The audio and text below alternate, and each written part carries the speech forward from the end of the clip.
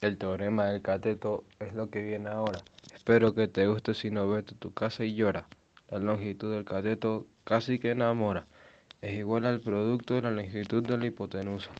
Esta teoría puede ser un poco confusa, así que estudia bien y deja la excusa. Para el cateto C, C2 igual a M. Y para el cateto B, B2 igual a N. El teorema de Euclides es el mejor, es mayor a todos en dificultad, a diferencia de los otros, este es superior. El teorema de Euclides se divide en dos, es la altura y cateto sin dejarlos pasar, es mejor saberlos o te vas a complicar.